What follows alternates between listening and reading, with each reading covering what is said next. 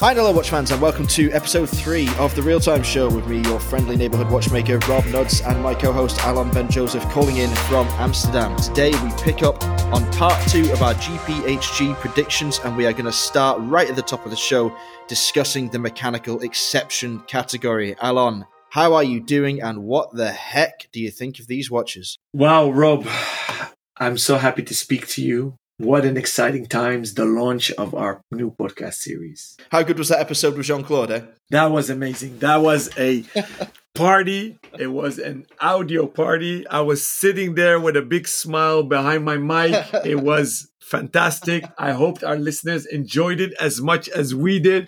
Wow, that promises a lot for the future episodes. And I'm excited to dive in to continuing our predictions for the GPHG 2022. It's coming in 2 days, right? The vote is on November 10th, so we're just sneaking in inside, just in time. Correct.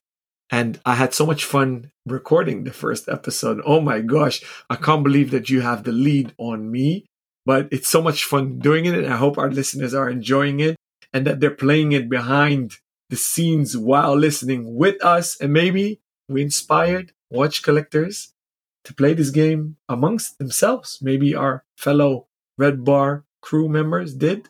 If so, let us know, guys. How did you go with playing this game? Yeah, very cool. I hope that people get involved because it is a lot of fun, like mining through these watches and discussing the differences between them and identifying, sometimes surprisingly, where you share similarities with your fellow collectors and where, in fact, you have your differences of opinion. But now we are into pretty choppy waters, to be honest, because the mechanical exception category is a tough one to chop up. There's a lot going on and decisions could go either way. So last time round, I guessed your pick in the calendar and astronomy category. So it's your turn to guess mine to kick things off in today's show. Okay, Rob. This is an amazing category. Amazing 6 watches. And the title says it all, exception. So anything can happen. We have the Armstrong. We have a Beauvais 1822, a Bulgari, a Chopard, a Ferdinand Berthoud, and Ulysse Nardin. I want to say, by the way, kudos to the Schöffler family behind Chopard, because Ferdinand Berthoud is a passion project. So it's amazing that they have 2 watches in this category nominated. So kudos to them. Rob, I found this super difficult. I narrowed it down to either the Bulgari Octofinissimo Ultra 10th anniversary, which they broke another world record. Unfortunately for our friends at Bulgari, they didn't hold the record too long as Richard Mille took it from them. And my second pick for you was the Ulysse Nardin Freak S. But I think you picked the Bulgari. Well, I hate to do this to you. You came very close, but you ultimately didn't even mention my choice in your top 2. The Bulgari was my silver medal winner, and it threatened to take the gold, but it can't overpower the majesty of Ferdinand Berthoud and the brilliant decision they make routinely to hide a lot of their most, shall we say, extravagant movement work, such as a tourbillon, on the backside. Now, that backside, with the constant force mechanism, with the tourbillon, with the multi-level bridges, is pure watchmaking, heaven, artistry, a delicate touch, executed to perfection, in my opinion. And, I mean, it's cool as hell. It looks like an artifact and yet somehow hypermodern at the same time. So I am all in on the Ferdinand Berthoud. And nothing. The Bulgari was the closest, but everything else was a way away. I'd say the Freak probably would have got 3rd place, but the other 3, I mean, it's a toss-up for me. I have no feeling for any of them. What do you think of that? Surprised? I'm not surprised at all, because they very much deserve it. I mentioned them in my intro. They very much deserve it. They do deserve an exception award for Mechanical Marvel. But I didn't expect you to vote for them in this year's edition, because their competition is fierce this year with a lot of innovation and exception. Yeah, it's wild. It is wild. But before I rebuttal and response, what do you think I've... Yeah, that's a good question. I really had the same two in mind that you had for me, and I would struggle to walk back from the Bulgari because I know how much of a fan you are of the brand, but I think because you're pretty good at picking the right watch within the right category, I'm actually going to say that you picked the Yuli Snadan Freak. You know me rather well, buddy. But you did not score. Oh, no.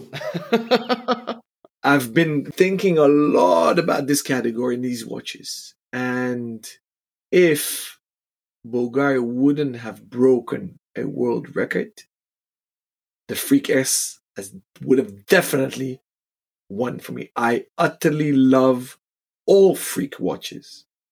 I love what they've done from day one. And this modern iteration with 2 balance wheels looks like a spaceship.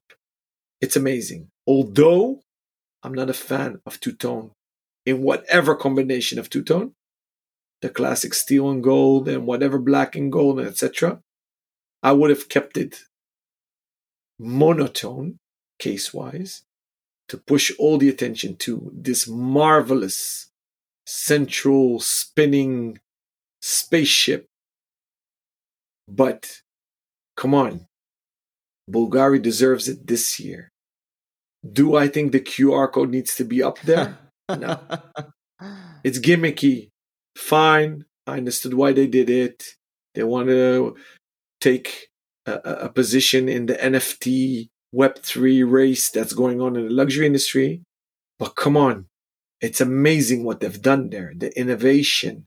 They're pushing boundaries for a decade now. It's crazy. How many world records have they broken? And it seems they're not losing their role. They keep on steamrolling. So that's why they deserve it. Ferdinand Beltu, amazing. Although I must admit, I am pushing myself to love it. Technically, amazing. But just on the design side of things, I think they're trying too hard. This bar between the lugs, I love the fact that the dial has hand engraving on it. Yeah. To make it personal, because they make very small quantities. But they're using too many fonts. The font of the hour disc is different. The seconds is different. The minutes seems different. So there's too much going on, and I think that takes away from what the watch is about, because if you're elegant enough to hide the spectacular complications in your movement, I would have toned it down even more. Going on, we didn't talk about Armin Strom. They deserve a lot of kudos, I think. They entered this section with the Mirrored Force Resonance First Edition. I love resonance watches. Ever since I'm a kid, the FP Journe Resonance is high on my grail list. And I feel Armin Strom is paying tribute to FP Journe, who brought back the whole resonance in watchmaking. And it's a modern interpretation. And this piece, the Mirrored Force Resonance First Edition, is amazing. And it's definitely an exceptional watch. But the competition was fierce.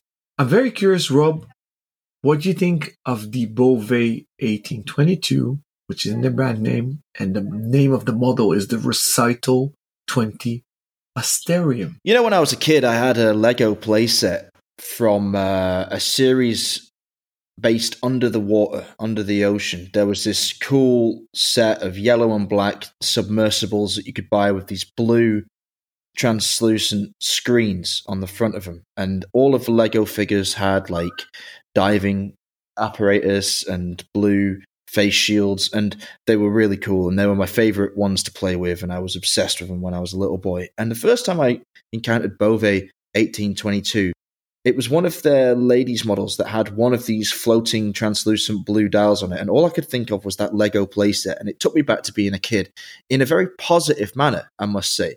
Sometimes when I make Lego references when it comes to high-end luxury watchmaking, as I do more frequently than you might imagine. People think that I'm deriding it or saying that it's kitsch or kiddish or somehow lowbrow. I'm not saying that at all. What I'm saying is I have an emotional reaction to it that is positive. It makes me think of my childhood. There are occasions when the luminous green fluid in certain HYT models does the same thing, recalling another Lego playset I had when I was even younger. Magnetron, I think it was a series in the early 90s. And all of the machines used magnets. And it was some of my happiest memories as a kid playing with this stuff. And so when I look at these watches and they instantly bring those memories back to the forefront of my mind, I smile. And so, as ridiculous a thing as it is, I actually love the Beauvais 1822 for exactly that reason. But I also maintain that I don't quite get what Beauvais is doing. I'm not sure for whom they make watches.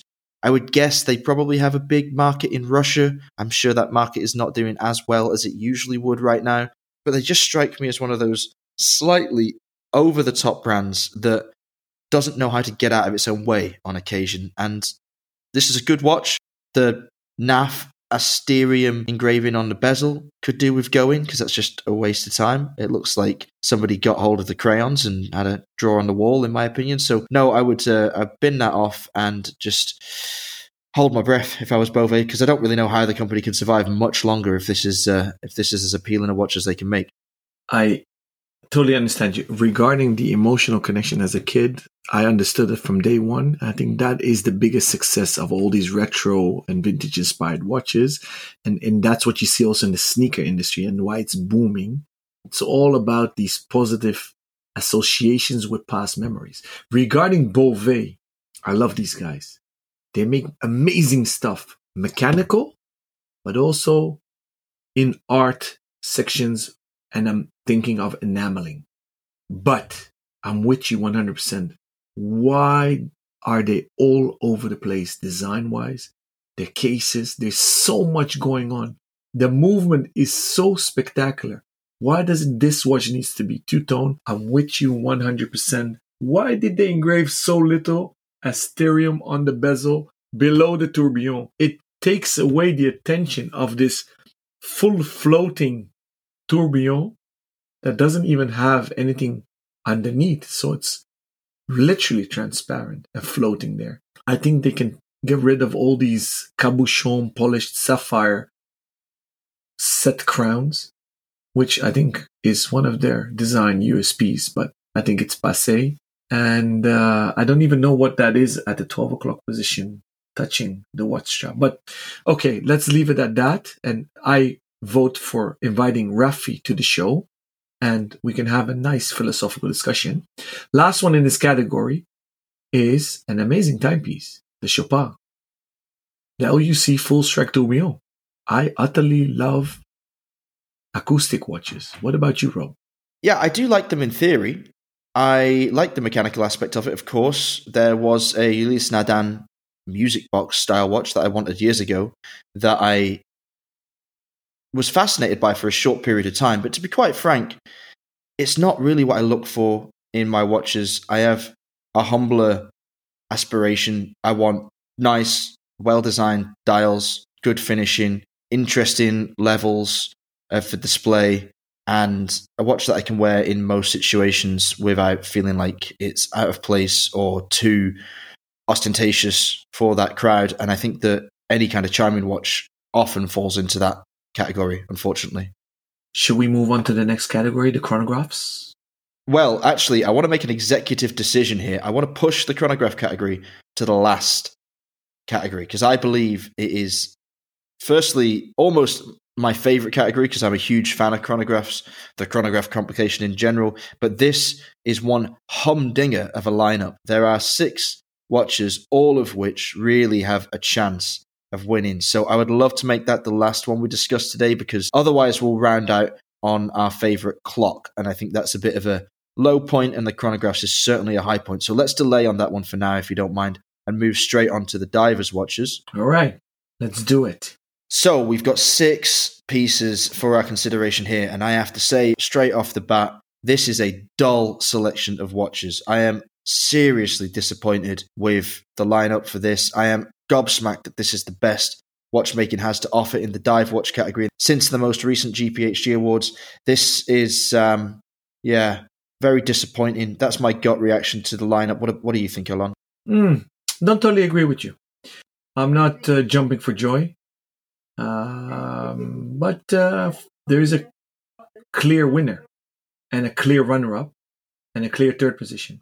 So your turn to guess mine. Oh, there's a clear winner, is there? Well, yes, hands down, easy one. I've picked within 2 seconds.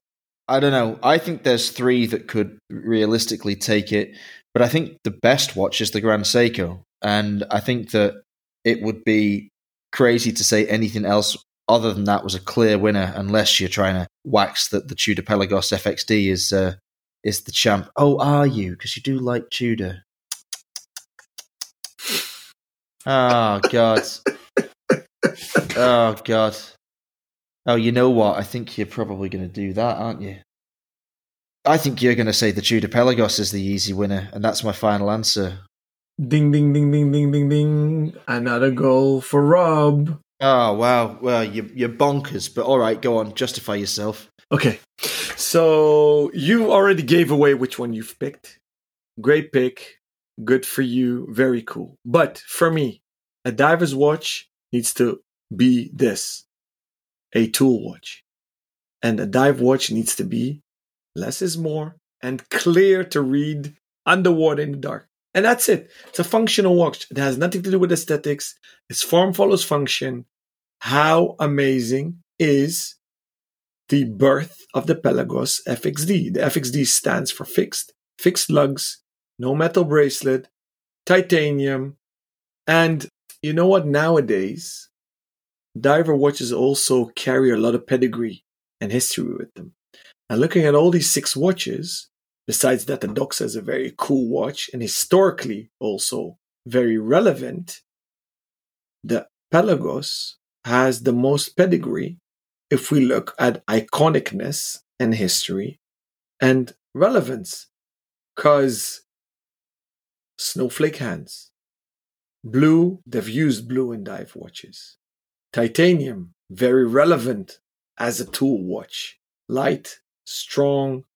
So for me, this was a no-brainer because all the other 5 watches have too much going on.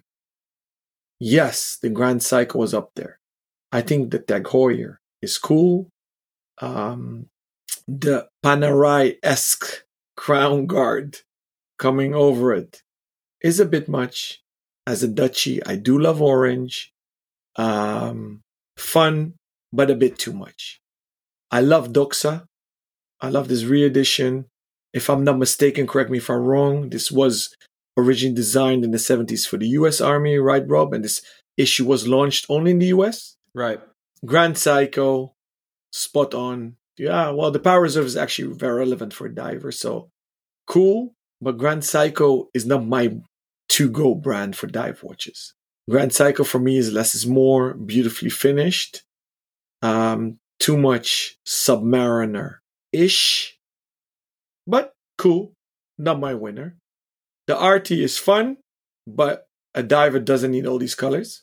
Yeah, so is the idea, though, that those colors disappear as you get lower down? Each color's got a depth rating next to it, so the green is on 50 meters, yellow on 30, orange on 15, and red, I don't know where that is, on 5. My eyes aren't good enough for that, I'm afraid. But isn't the idea that those colors will disappear systematically as you get to those depths? I believe so. I think I've read that. I have to admit, I am not a scuba diver, so I've never used mechanical watches lower than 2-3 meters in the sea or a swimming pool. If it works, amazing. I don't know. I have to admit my ignorance here. I do like the odd shape of the bezel of the Artia. Yeah, fair enough. I mean, it's so not Artia. That's what surprises me about this. And the logo at 12 is about as clunkily applied logo as I've ever seen. That could do with just being gone. As could the date. Just go with the symmetry. Stick with the idea that you have about these disappearing lines of color. Just run with that. I mean, it's a pretty good watch, therefore. I mean, there was like an old school Mido that I think they also released with a similar kind of color track on the dial that's very popular among collectors. And I could see this having the same kind of niche appeal if they just cleaned it up a little bit. I might have a word with Ivan because he's very open to these kind of suggestions. And dive watches are not normally his thing. So, yeah, let's see if we can brush that one up a little bit because I think there's quite a bit of potential there. Definitely. And it's amazing that he did it. He made it. Commercially, super fun watch. But I believe that in a award ceremony, a competition, if we look at a category of dive watch, it needs to be the best dive watch out there. And those divers that I know that use a mechanical watch as backup for their diving computer, they want the most basic watch out there. And I, aesthetically, as a collector, love that as well. So the last one I've tried to ignore as long as possible is the Breitling Super Ocean. Oh, you hate this so much. Let the people know. Oh my God. Oh my God. I love Breitling. I love the old Super Oceans. I love the Super Ocean heritage that they've been making longer than a decade. But I'm sorry, guys in Grenchen. What the hell is this? Why bronze? Why bronze with ceramic? This ugly green. Why this fake snowflake hand? Way too big. Why? Amazing. I don't know why. Why did it even make this category? I'm sorry. I love you guys. I love Fred. I know he had something to do with it. Sylvain Benneron is one of the most amazing watch designers in the industry working today. I have a gut feeling he did not have the final say on this watch. But okay, Rob, your analysis on the rest, please, and let's move on quickly. You haven't guessed what I've gone for. You think you know what I went for, but I was basing my initial assessment on your statement that there was a clear winner. So, you can have a guess. Oh, I thought that was your pick. No, it actually wasn't. So I've given you a little bit of an inside route, but I didn't pick the Grand Seiko. I just thought if you were being so bullish about there being an obvious choice, I thought, well, it is clearly the best watch amongst these, but maybe not the best diver. And it certainly wasn't my favorite. And I've interacted with all of these watches in person, and there is one that I came away with a lot of good feeling for. So have a go. Have a guess. Oh, okay. All right. Sorry. Then you've picked number 1, Doxa Army Limited Edition. 2, Tudor Pelagos FXD, because you're making fun of me, but I know you're a big fan of Tudor as well. And number 3 was, I guess, Grand Seiko. 4, Arcia. And I know you don't like the Tag Heuer. And right. If you like the Breitling, I'm going to end our friendship here and now. Okay, so you're almost perfect. Ding, ding, ding, ding, ding. That's a goal for you. I did pick the Doxa, so that's 4-2 on the score sheet. Now, Doxa 1, GS2, Tudor and Artia tied 3-4, then Breitling, then Tag Heuer. I hate that Aqua Racer. I just think it's so naff. It looks like some 1996 reject is how I describe it. Like, just get over it, forget it. It's, you know what it reminds me of? It's like a rubbish version of the Aqua Timer from IWC. That's what I always feel when I see the Aqua Racer. I'm like, don't give me this knockoff, give me the real thing. And the Aqua Timer by IWC is, in my opinion, a seriously underrated dive watch, but that's a story for another day. Back to this category. Okay, the Breitling, I get where you're coming from. It's a bit gross, but I don't hate it as much as you do. I love how much you hate it. That was my favorite reaction so far, by the way, like from either of us. I just think it's wonderful because you were ranting about this watch off air before we even got started. Like, you picked out of all 15 categories, 6 in each category. That's 90 watches. You picked out this one and just went absolutely ballistic about it existing. I love it. Amazing. The Artia, like I say, it's a good work in progress, in my opinion. Needs a little bit of help. The Tudor, hate the fixed spring bars. Or not spring bars, the bar lugs. I hate it. I mean, I get it on paper. I believe I designed a watch like this about 10 years ago when I was a watchmaker. And I thought, oh, people will love this. Easy strap changes. Look at every brand that has tried to make that a cornerstone of their watch design. It's great for one model, and then people get tired of it, and people are like, yeah, no, give me regular lugs. And you love regular lugs, so I don't know what you're playing at picking this nonsense. The regular Pelagos is possibly one of the top 10 watches in the whole of the watchmaking industry. The LHD is my personal favorite, but you can go for the regular black, you can go for the regular Smurf, whatever. You cannot go wrong with that watch. It is an absolute stunner, and it'll see you right for years and years to come. But this, flash in the pan, Little bit of a gimmick. No, thank you. Move on. Grand Seiko, superb watch. Spring drive caliber. What can you say? It's a stunner. Yes, okay, the power reserve sometimes seems unnecessary on automatic watches, but I do appreciate it on a dive watch as at least a failure indicator. So I'll give that one a pass, but it doesn't win. For me, the Doxa Army wins. I briefly had a Synchron version of this in my collection, but felt like a charlatan, so traded it with somebody for something else. The Doxa one is 10 times better because the case is actually ceramic rather than PVD coated steel, and it feels amazing. And the bezel action is stunning. The click on this thing is decisive, it's precise, the backlash is minimal, the contrast on the dial is superb, the character of this thing is next level. Do I need the date? I could do without the date, to be honest. I'd just rather have a symmetrical set of indices, but it's useful for some people. And the little tiny white flanks on the hour markers and the white markers on the bezel do at least tie in that black on white date wheel a little better than it could have done. So there you go. Yeah, Doxa's my choice. And for the first, is it the first time, other than the time we both picked the singer, that we both got each other's picks right? I think that's a moment for celebration. It is. It definitely is.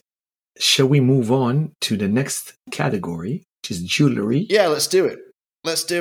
Okay, Rob. So we have in this category, which is a bit similar to the ladies' complication and the regular ladies category, because this one is not specified to a gender, but I kind of feel all 6 minus the Tagore are very feminine. So we have the Bulgari Serpenti, the Chopard Animal World, Jacob & Co. with their Astronomia, Metaverso NFT Venus, God. mouthful, Piaget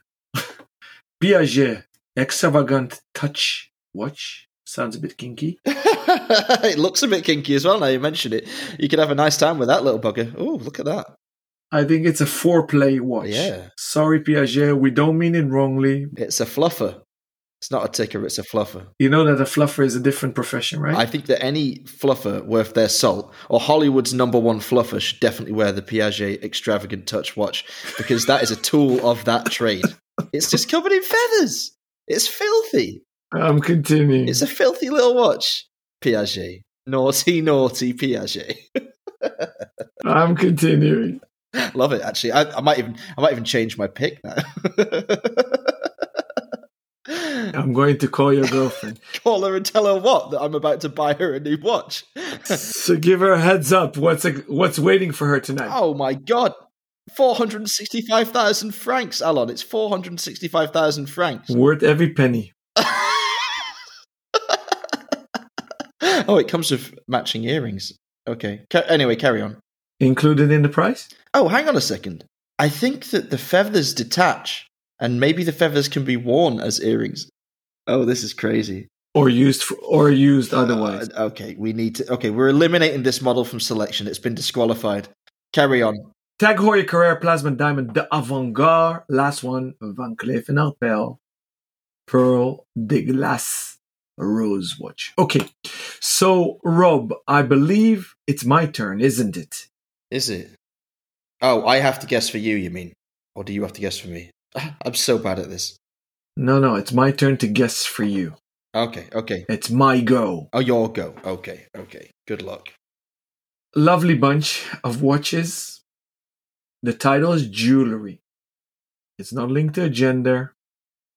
Jewelry means gemstones. All 6 have gemstones. I think you've went for the Jacob & Co. Astronomia Metaverso NFT Venus, but I silently hope you went for the Bulgari Serpenti Misteriosi high jewelry.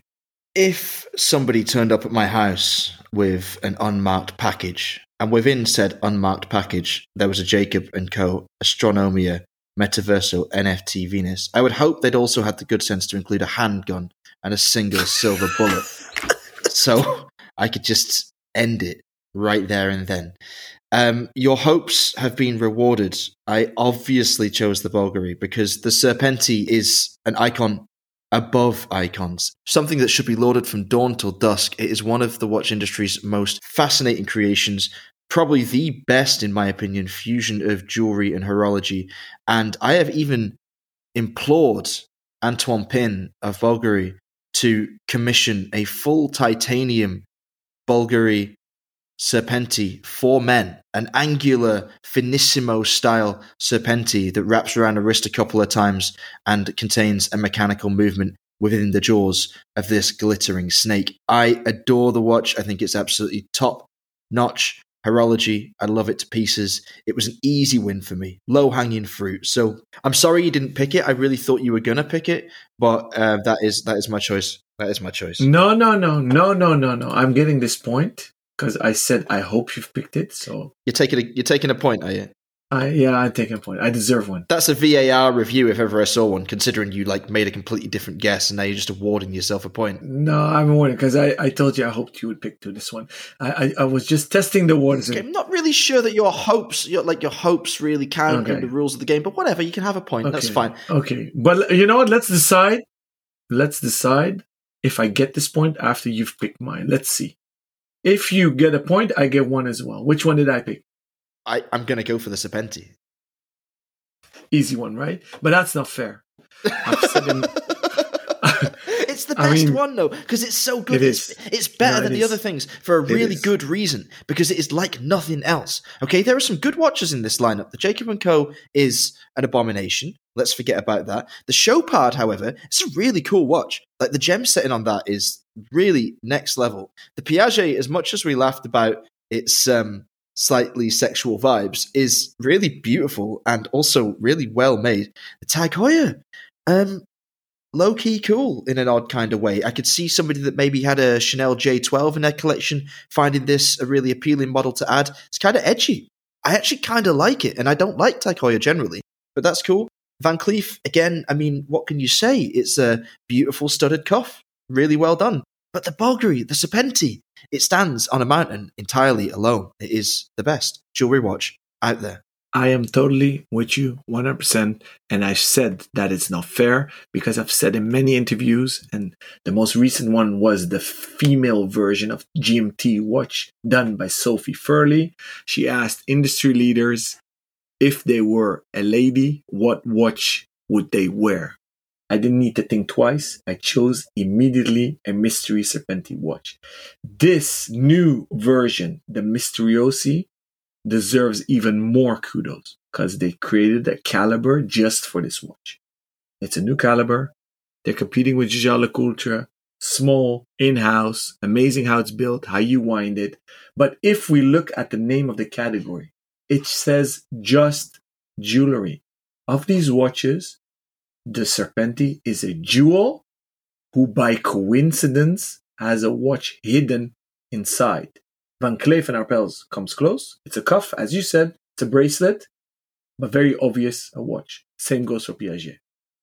The Tag Heuer is not a jewel. They deserve points for pushing the boundaries and taking avant-garde very literal by using lab-grown diamonds. In a watch, is it beautiful? No.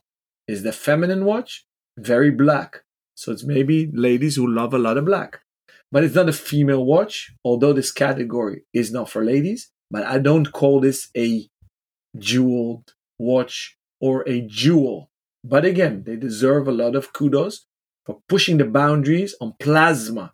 You know, I have to say, the more I look at that Tag Heuer, the better it gets. I just had a look at some of the 3D shots of it from the side, and that is pretty damn cool. That is very, very neat. And the price is, okay, crazily prohibitive. I think it's 350,000 Swiss francs, but that's not really the point. What they've tried to achieve here is very laudable. And like you say, it doesn't say women's jewelry. It just says jewelry. And it's, very, very much deserving of a strong nod. And I think, having looked at these six, I'd put it in third place, because that Piaget, the more you look at that, the better that becomes. So that would be my second place, and the Tag Heuer would take a surprising third. Interesting. And again, I've seen it in the flesh, held it in the flesh, and I'm not a fan of lab-grown diamonds. But Tag Heuer has proven why plasma or lab-grown or high-pressure diamonds exist. Did you know the crown is made of diamond as well? I did not. What, solid diamond and then solid lab-grown diamond and then shaped into a crown? Yeah. Wow. Yeah. Wow. So again, amazing. And I even think it's cool how they scattered around the diamonds in, I believe, an aluminum case. Or titanium, but I think it was aluminum, if I'm not mistaken. Yeah, you're right. But yeah, amazing. But okay, Rob, I think we are about to move on. Yeah, let's do that. We hung around on jewelry longer than perhaps we thought we would, but what an interesting category it turned out to be, and some real revelations there. So you can give yourself a point for the Serpenti, but it ends up as a push anyway because I got yours, so it's 5-3. 5-3 as it is, moving into artistic crafts. Thank you. You're a gentleman, Rob. Well, it's all for the love of the game, isn't it? Fair play. Okay, right. So we have some interesting ones from Audemars Piguet, Beauvais 1822, Hermes, Hublot, Van Cleef & Arpels, and Voutilainen. And I'm guessing for you. I just have to go with the Voutilainen because it's such a stunner. I'd be amazed if you tried to convince me you'd picked anything other than that. Although this category wasn't a no-brainer, I had to pause, but very shortly. But you got a point immediately. Ding, ding, ding. The G coup. Amazing. Although on paper, you're like, what the hell? Why should they win, right? But I think we need to pause one moment. If we look at artistic crafts, it's a very wide definition because designing a caliber is an artistic craft. Just polishing, anglage of a part of a watch movement is an artistic craft.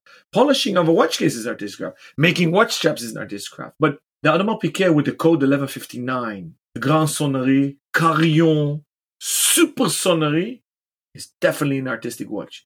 But I don't feel they should be in this category. They should have been in exceptional watches or mechanical, etc. Now, for me, this category is all about art, artistic, giving an artistic twist to watches. So, although I'm not a fan of Hublot, I do love Takashi Murakami. Yeah. But not the last decade. He doesn't innovate anymore. I feel it's been done over and again, and they've done many watches with him. It's fun. I love the fun aspect of it. I love pop art, but I dismissed it very quickly. I love enameling, so the Hermes caught my eye. I wish they didn't use diamonds there. There was no need to use diamonds on the bezel. Absolutely agreed. Absolutely 100% agreed. No need. Going back to the number one pick, and I'm quite confident you picked that one as well. It's a one-off. Voutilainen is amazing. He deserves, for every piece that he makes, an artistic crafts prize every year at the GPHG. But he teamed up with the amazing Japanese artist. I don't even remember how many hours they spent on that dial with the lacquer technique. And I believe they lacquered and then used a mosaic technique to make the inlays of the inner dial of this world timer. Platinum case, so I think we're both suckers for platinum, right? If I'm not mistaken, the artist is Tasuo Kitamura. That's right, yeah. If I pronounce his name correctly, and if I'm not, I apologize. I believe that the techniques they use is kinpun, which is gold dust, juikin, itakane, gold leaf, jakao gai, which are shells, which is great green turban, and awabi gai, which is abalone shell from New Zealand. And I'm reading this as you guys can hear. Price is hefty, but I think they deserve every penny of the 365,000 Swiss franc. Rob, did I guess correctly? This is your number one pick as well? Yeah, you did, man. It was an easy pick in the end, but I paused for thought on the Hublot, I have to admit, because I do like this one as a watch. I think it's fun, it's funky. I'm not against wearing diamonds, although I can't afford to. I have done it in the past when brands have lent me watches. In fact, the first time I wore a watch studded with diamonds was in fact a Hublot. It was a Nelson Mandela special edition, and they loaned me, what was it now? I guess it's a Classic Fusion. It wasn't a Big Bang, I think. A Classic Fusion Nelson Mandela Limited, engraved on the dial with a House of Mandela logo, which was an H, a bumblebee, and an M. And they were supposed to send me the man's version, which would have been 44 millimeters, but they accidentally sent me the woman's, which was, I guess, 41, 42. And 3/4 of the bezel were set with diamonds.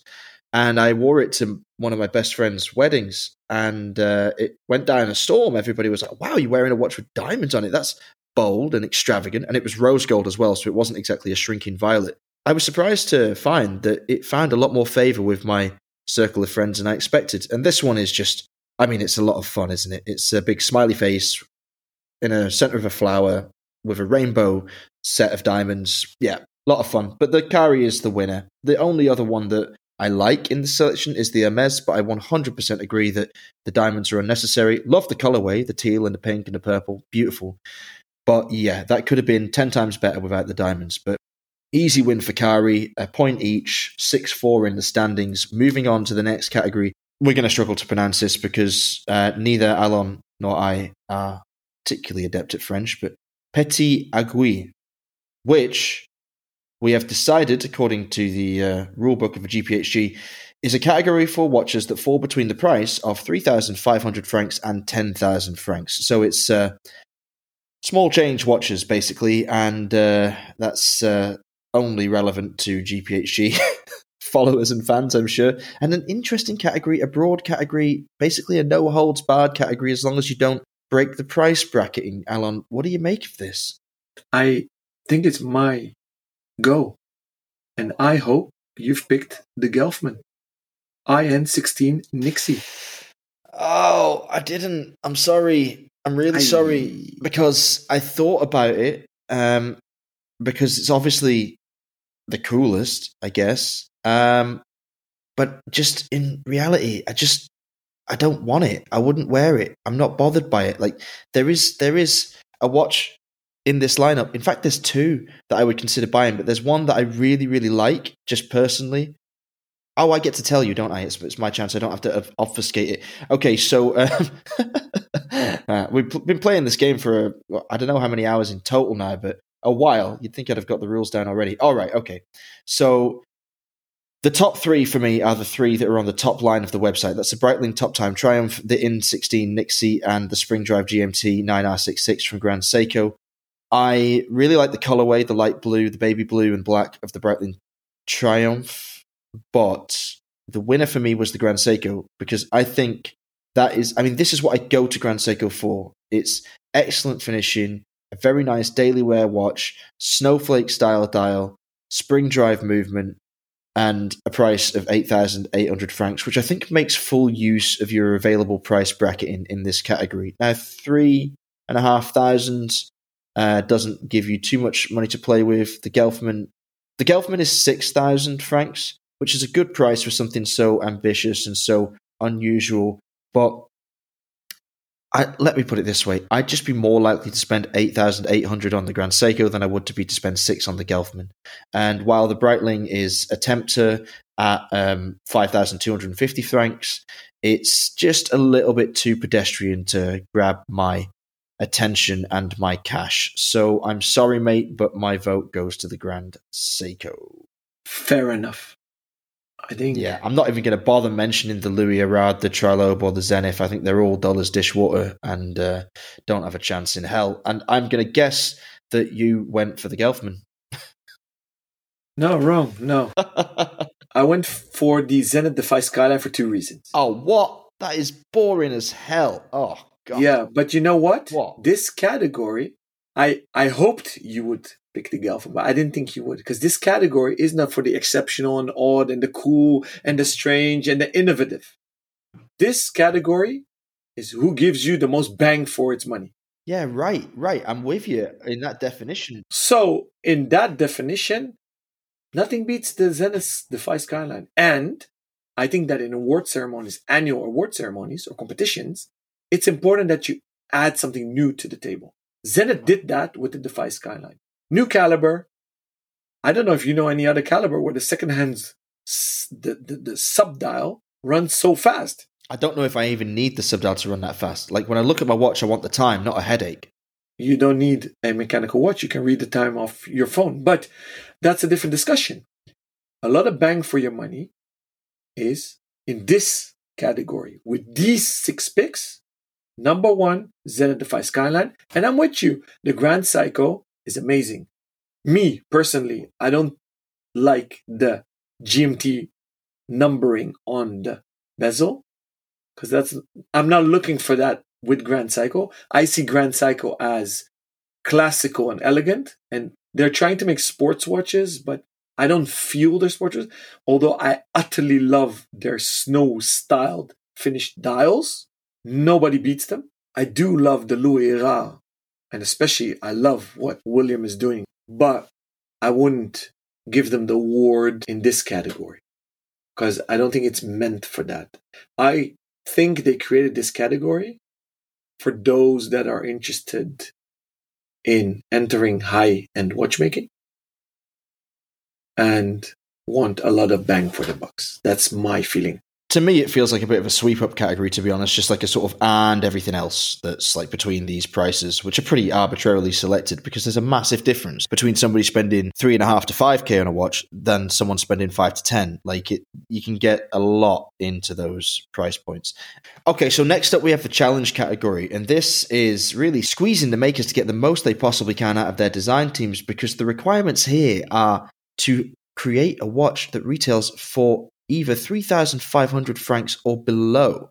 So this is the real entry-level category. This is a good one. This is an interesting category because this is a really competitive bracket. I'm thrilled that we have such diversity here. We've got Kurono Tokyo, Louis Erard, Mad Editions, which is of course the offshoot of MB&F, Messina Lab, Tag Heuer, and Tudor with the Ranger, which has delighted and dismayed portions of the watch audience in, I would say, roughly equal measure. Alon, it's my turn to pick your choice, and toughy in a way. I think there's an obvious winner in terms of ambitious design, and that's the Mad Edition Mad 1 Reds. I know you've got a little bit of a soft spot for Messina, and I do think the Kurono Tokyo is an excellent proposition for the money, but I can't turn my head away from the Mad 1 Red. So is that a goal for me, or did I hit the bar? No goal for you. You didn't even hit the bar. Well, you hit the bar. They deserve a prize, but not in this category. I'm fascinated. I am actually fascinated to find out what your answer is now, because I think like that one is incredibly low-hanging fruit. But you can't obtain one. I got one. You got one. I don't have one, and I want one. How do I get one? Well, I'll name a price after the show. Yeah, okay, fair enough. And how do we both get one? So again, listen. For me, this category to nominate, this is literally the most bang for your money in watchmaking. That's what they made this category for. The other one was 3.5 till 10K. This is below, right? I love what Hajime Asaoka is doing. I love what he does. I also love his philosophy behind Kurono. I love it. Utterly dislike the font he used on the Calenier Type 1. Not my cup of tea. But I love what he does. Louis Erard, great brand. But they are now entering the danger zone, in my humble opinion, which you see with fashion brands and sneaker brands. Too many collabs is the beginning of the end. The only thing that works for them is the collabs, and nobody's buying the regular collection anymore. I love what Secon is doing. I think it's fun, it's cool, but I envision that this is meant for people entering high horlogerie or want to have a qualitative piece, or you want something more timeless. That's why I didn't vote for the Louis Erard. Mad? Well, yeah, of course. This is a baby MB&F for how much? It retails at 3 and a bit. 3 and a bit. That's why they made this category. But would a first-time collector buy this? No. Hell yes, they would. First-time collector? Why not? No. It's mad. It's literally mad. It's mad. It is literally mad. It's literally mad. But, okay. I didn't vote for it. All right. I didn't vote for it. They could have entered the exceptional category almost. Because it's very exceptional what they did. Yeah, true. The idea, the execution, and price point. Because they wanted to democratize, let's say, all those people that aspire MB&F. Can we call this the moon swatch of MB&F? Yeah, if you like. So that being said, I didn't pick for that. Messina Lab, love what they do. Oh no. You're going to pick the bloody Ranger, aren't you? Yeah, I did. Oh, I did. It's the least exciting one in here. Oh, it's the least exciting watch ever. And that's why they deserve to win this category. Because that's what the category is for, in my opinion. What? Being rubbish? Nice one. All right. The challenge category. How rubbish can you be for under 3,500? Oh, I've got an idea. Let's be this rubbish. Oh, yeah, everyone's going to vote for us. If the Tudor Ranger wins a category at the GPHG, I think I might be done with watchmaking. I'm just going to go back to... Watch out what you're saying here, huh? I'm worried because I know it's got at least one vote. Jeez. Whatever you were drinking that day, I want Okay, so I know what you've picked. And don't tell me you didn't pick the Mad. No, of course I did. You can have a point. Thank you for that. You would have got that anyway. Yeah, okay. I knew you'd pick that. And honestly, if the challenge category didn't have the price bracket, I would have gone for that. But okay, that is one hell of a way of looking at that category. But remember, Rob, I have a little disclaimer. I am an Academy member, and I actually voted. So I need to motivate what I've done, and I need to follow the guidelines. Since we're playing kind of a dream team competition, I feel you understand. But I'm very curious how you analyze the other 4. All right, okay. Well, to go in reverse order, I suppose I'd put the tag Aqua Racer at the bottom because it's just, I mean, if I could write a review and I could somehow manage to transcribe the sound, that's probably what I would do for the Aqua Racer. That's about it. I might even just record it and upload it as a soundbite to an article and leave just that in there because, I mean, what the hell? I don't get this kind of thing, right? You know, when you want to enter luxury watchmaking, how do you end up coming down with the Aqua Racer Professional 200 Solargraph as your choice for 3,000 francs? I mean, that is just boring. It's just, I don't know, unambitious. Forget about it. Okay, next up, pretty close between the Louis Arad and the Messina Lab. I guess I'd put the Messina Lab in the next position because I don't think it's a very attractive combination of colours on the dial. I do like the big eye format. That's pretty neat. If it had a different colourway, I could have been on board with this one a lot more than I am, but I think it's quite gross. The Louis Arad was second. I like second. I love the way that this lines up when the seconds hand gets to 45. I think that's just clever, and it's like you said, actually, you hit the nail on the head. Worrying signs for Louis Arads. Some of their collabs are good. The Alan Silverstein stuff is really nice, actually, and really more his brand than theirs. But they make it, and they do a good job of making it, and I'm okay with that. But the brand is surely not long for luxury watchmaking success. The Corono is definitely number 2. It's a nice, easy-to-use date caliber, an interesting green dial, a drab green that I imagine would look better in real life than it does on the screen, and I think it would probably surprise people in different lights. It's the sort of green dial that I think probably comes to life in a kind of twilight setting.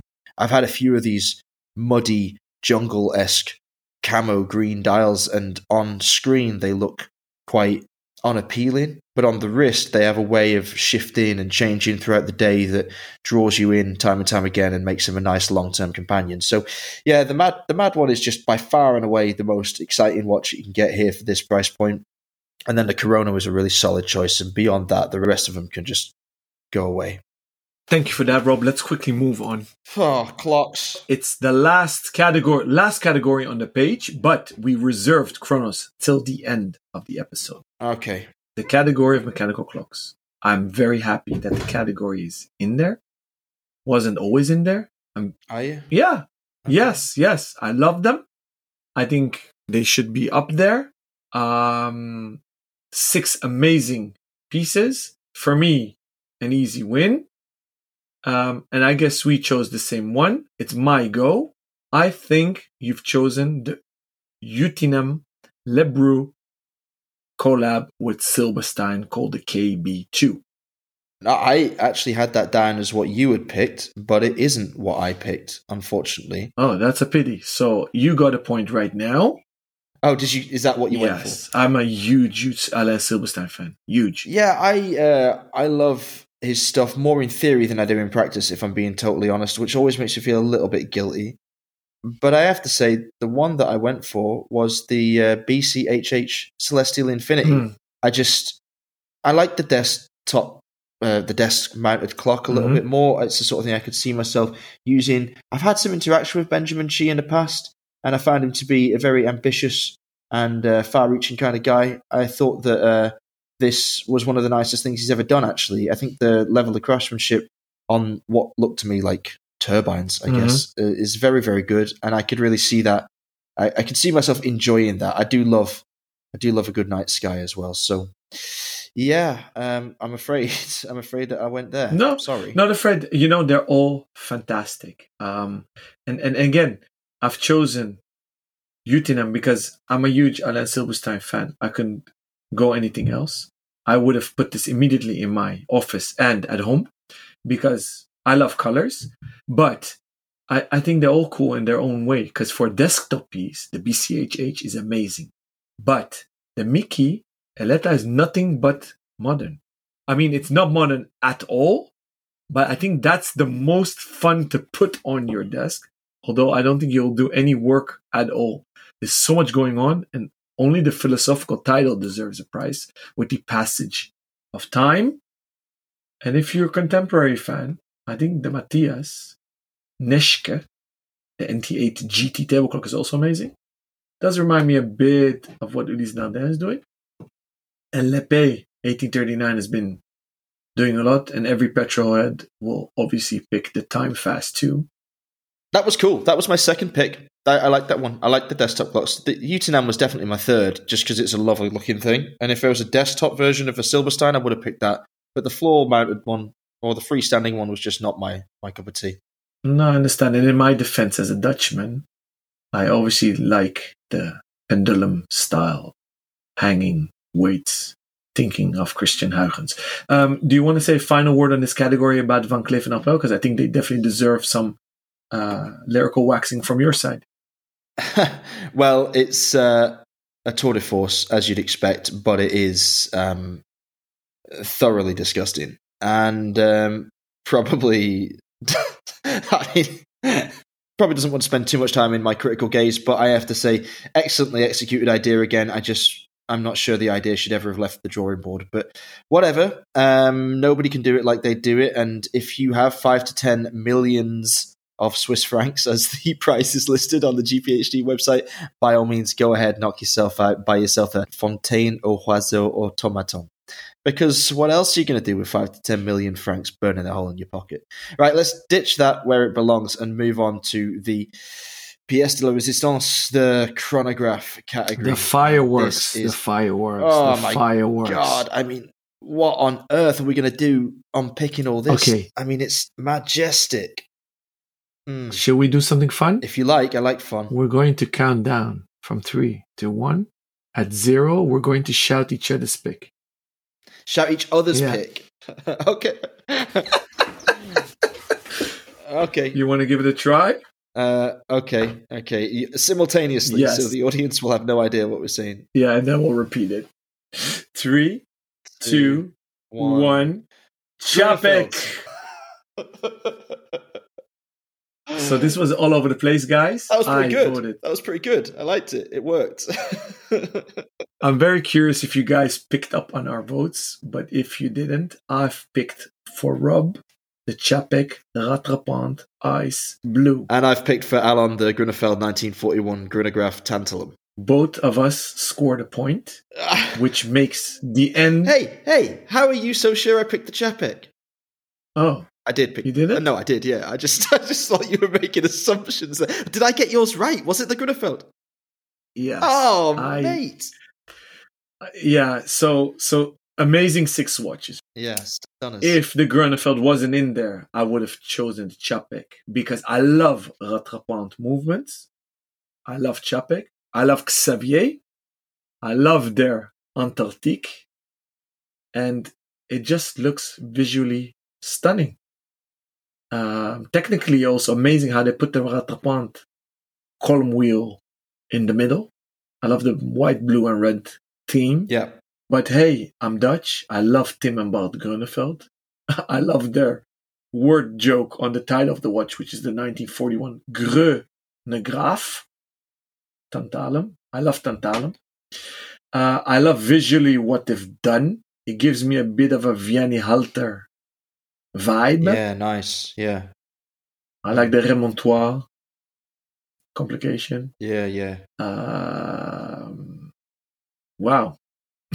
Okay, What so can I say? I mean, this is a category that really deserves a show in itself, but we'll try and whiz through it as lightly as we can. So I think we would probably both agree that there are two of these 6 watches, although all 6 would be rightful winners in any given year of a GPHG. I think we have to say that the Breitling Navitimer Cosmonaut Limited Edition and the Parmigiani Fleurier Tonda PF Chronograph Steel are probably in the 5th and 6th position.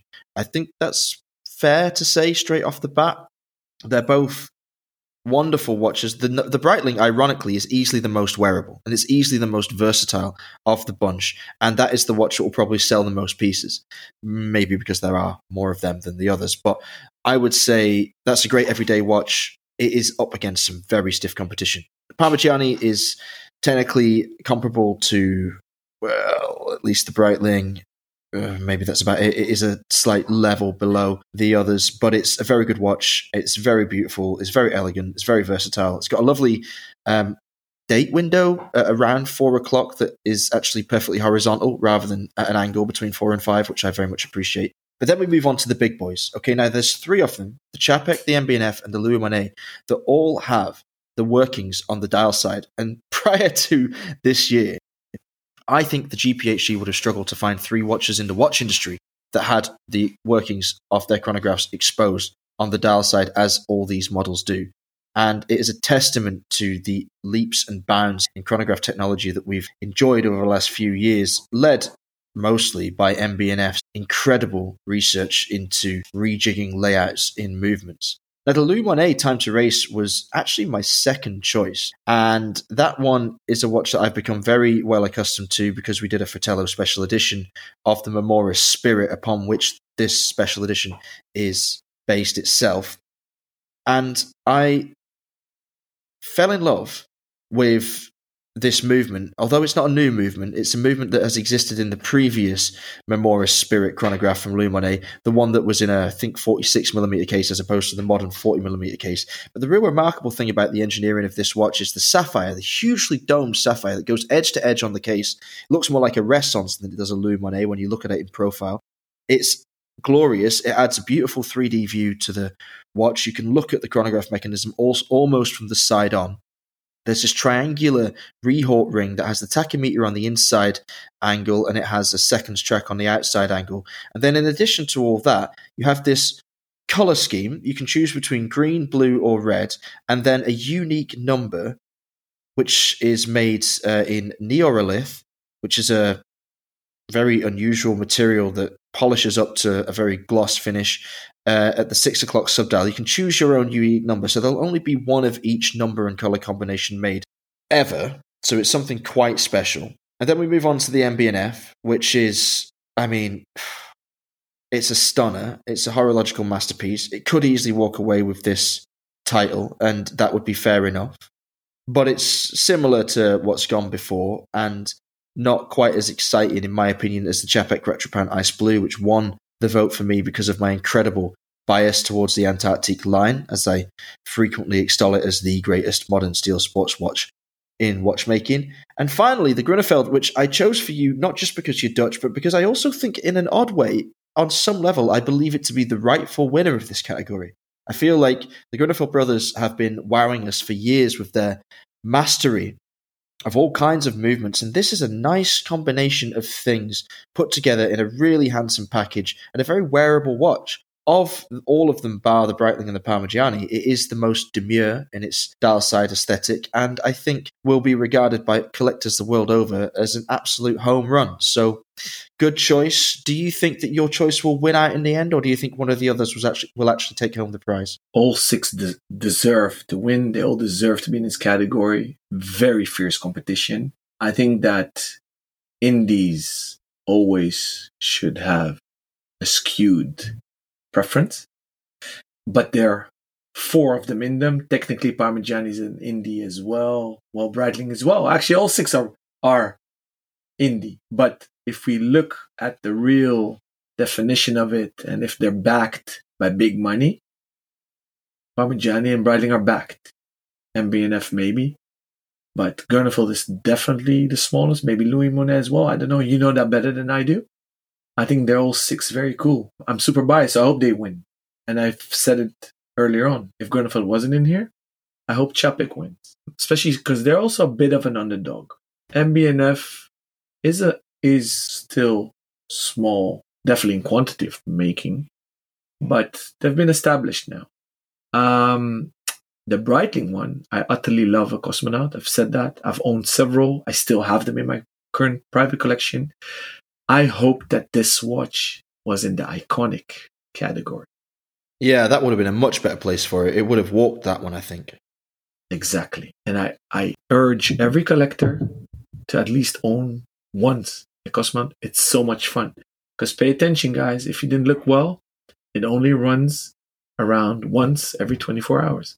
Hence the 24 hours on the dial. Very unique, very fun, especially in your rotation of daily switching up your watches from your collection.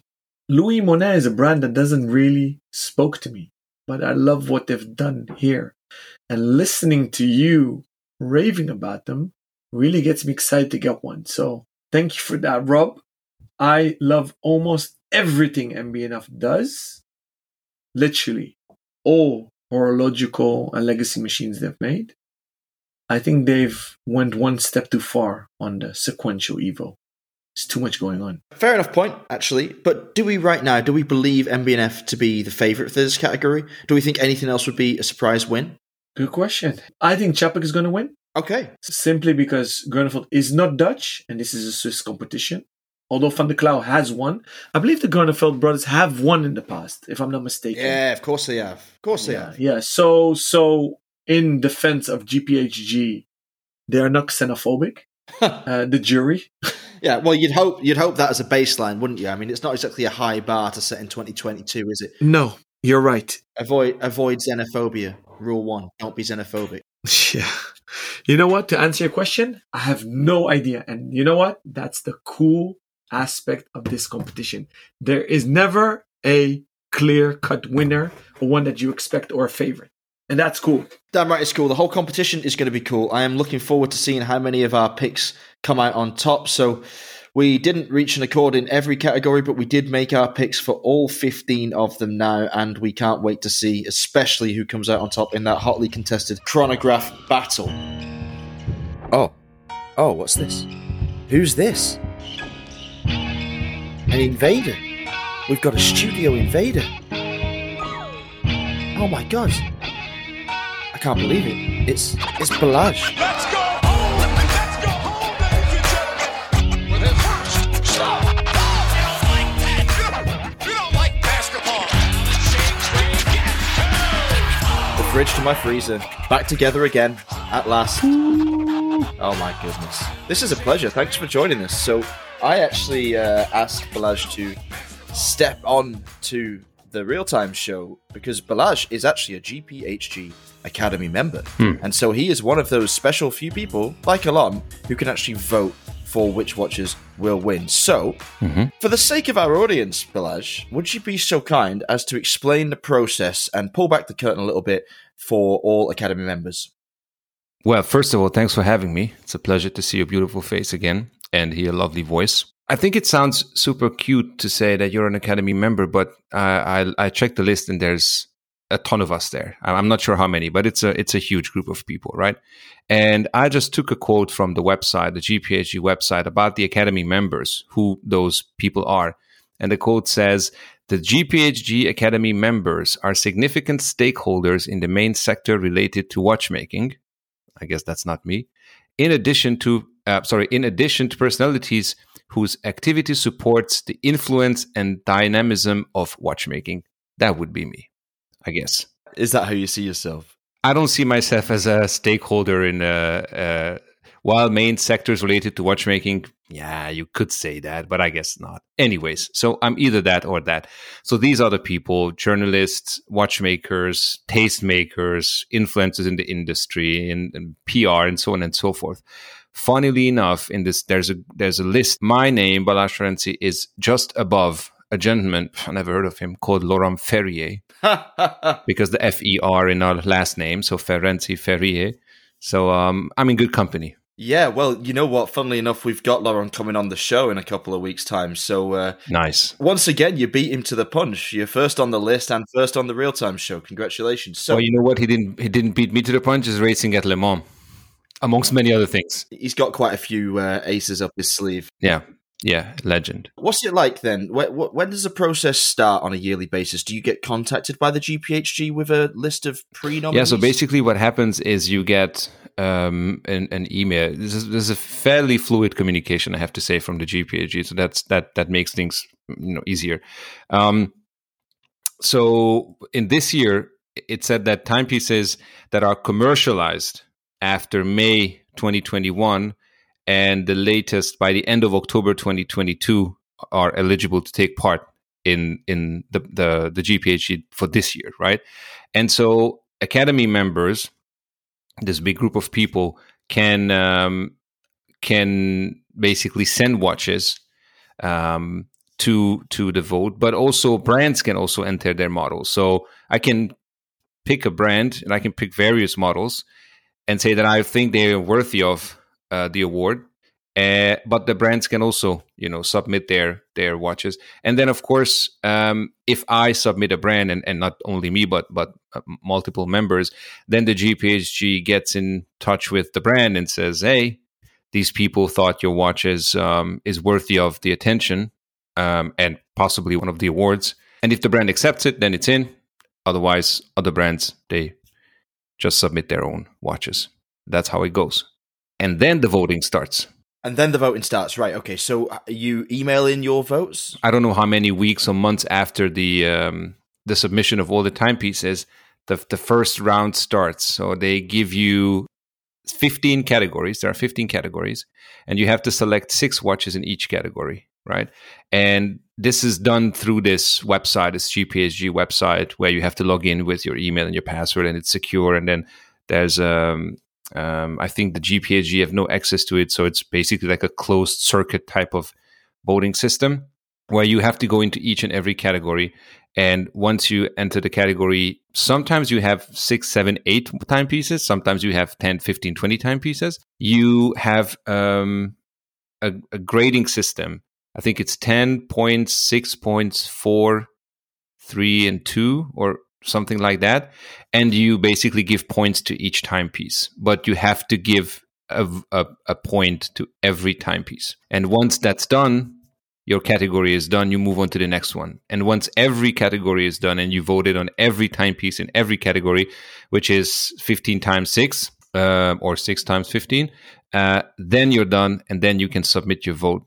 And then your vote goes into the cloud, I don't know, somewhere. And then comes the second round. We are not involved in that, the Academy members, well, or some. It's a jury of 30 members drawn from the Academy members. So they pick 30 people from the Academy members pool, and those 30 people will become the jury.